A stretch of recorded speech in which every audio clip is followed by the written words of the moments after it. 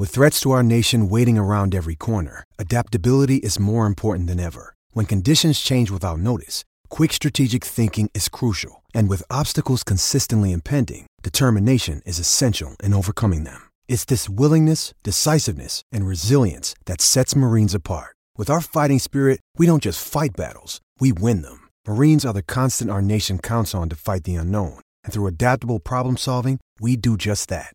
Learn more at marines.com. Brian, we have been doing our previews. You can catch all of those on our YouTube channel, The Run Home with Joel and Fletch. So subscribe to that if you so wish. But before we look forward, we must do what? Well, you don't look sideways.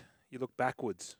Brisbane Broncos 2023 ladder position was second. 18 wins, 6 losses, lost in the grand final. 5 times in the NRL era has a team lost the grand final and won the comp the next year.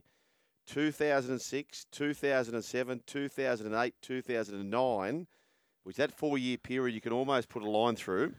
And, of course, 2020 when the Panthers went down to the Broncos. They came back and won it the following year. 4 Broncos featured in the Dally M Team of the Year. Herbie Farnworth, who's left. Ezra Mam, who's re-signed. Payne Haas, Patrick Carrigan, and Adam Reynolds was the captain of the year.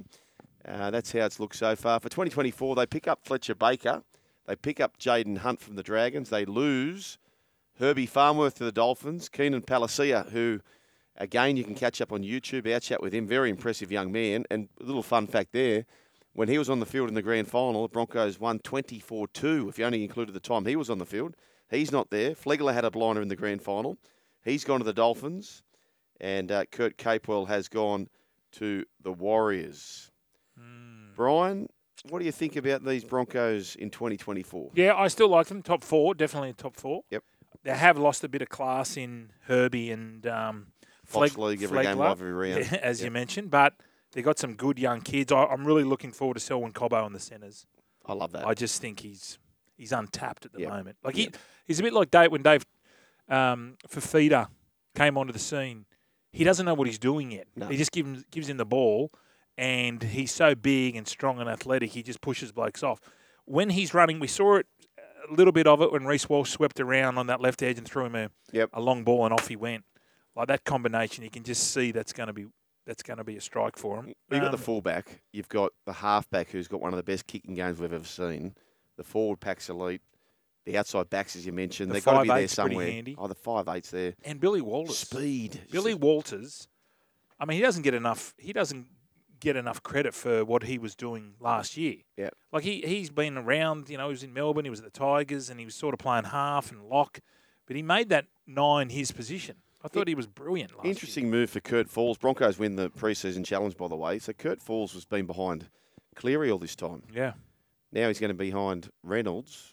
I suppose maybe he thinks there's more opportunity. I don't know. Well, Reynolds has re-signed for next year, so depending on how long his contract is, but he didn't look out of place. I was wondering where he was, young Falls. What did you make of young Cole? I know we're getting off Jack Cole. Yeah. I didn't think he got a heap of opportunity. No, right, okay. The boy from Orange. I know a lot of people out at Orange were pumped to get up and see him play. But a very good player. Yeah. And clearly, if Ivan's given him first crack at it, ahead of Schneider, there's a big rap on Jack Cole, no doubt about that.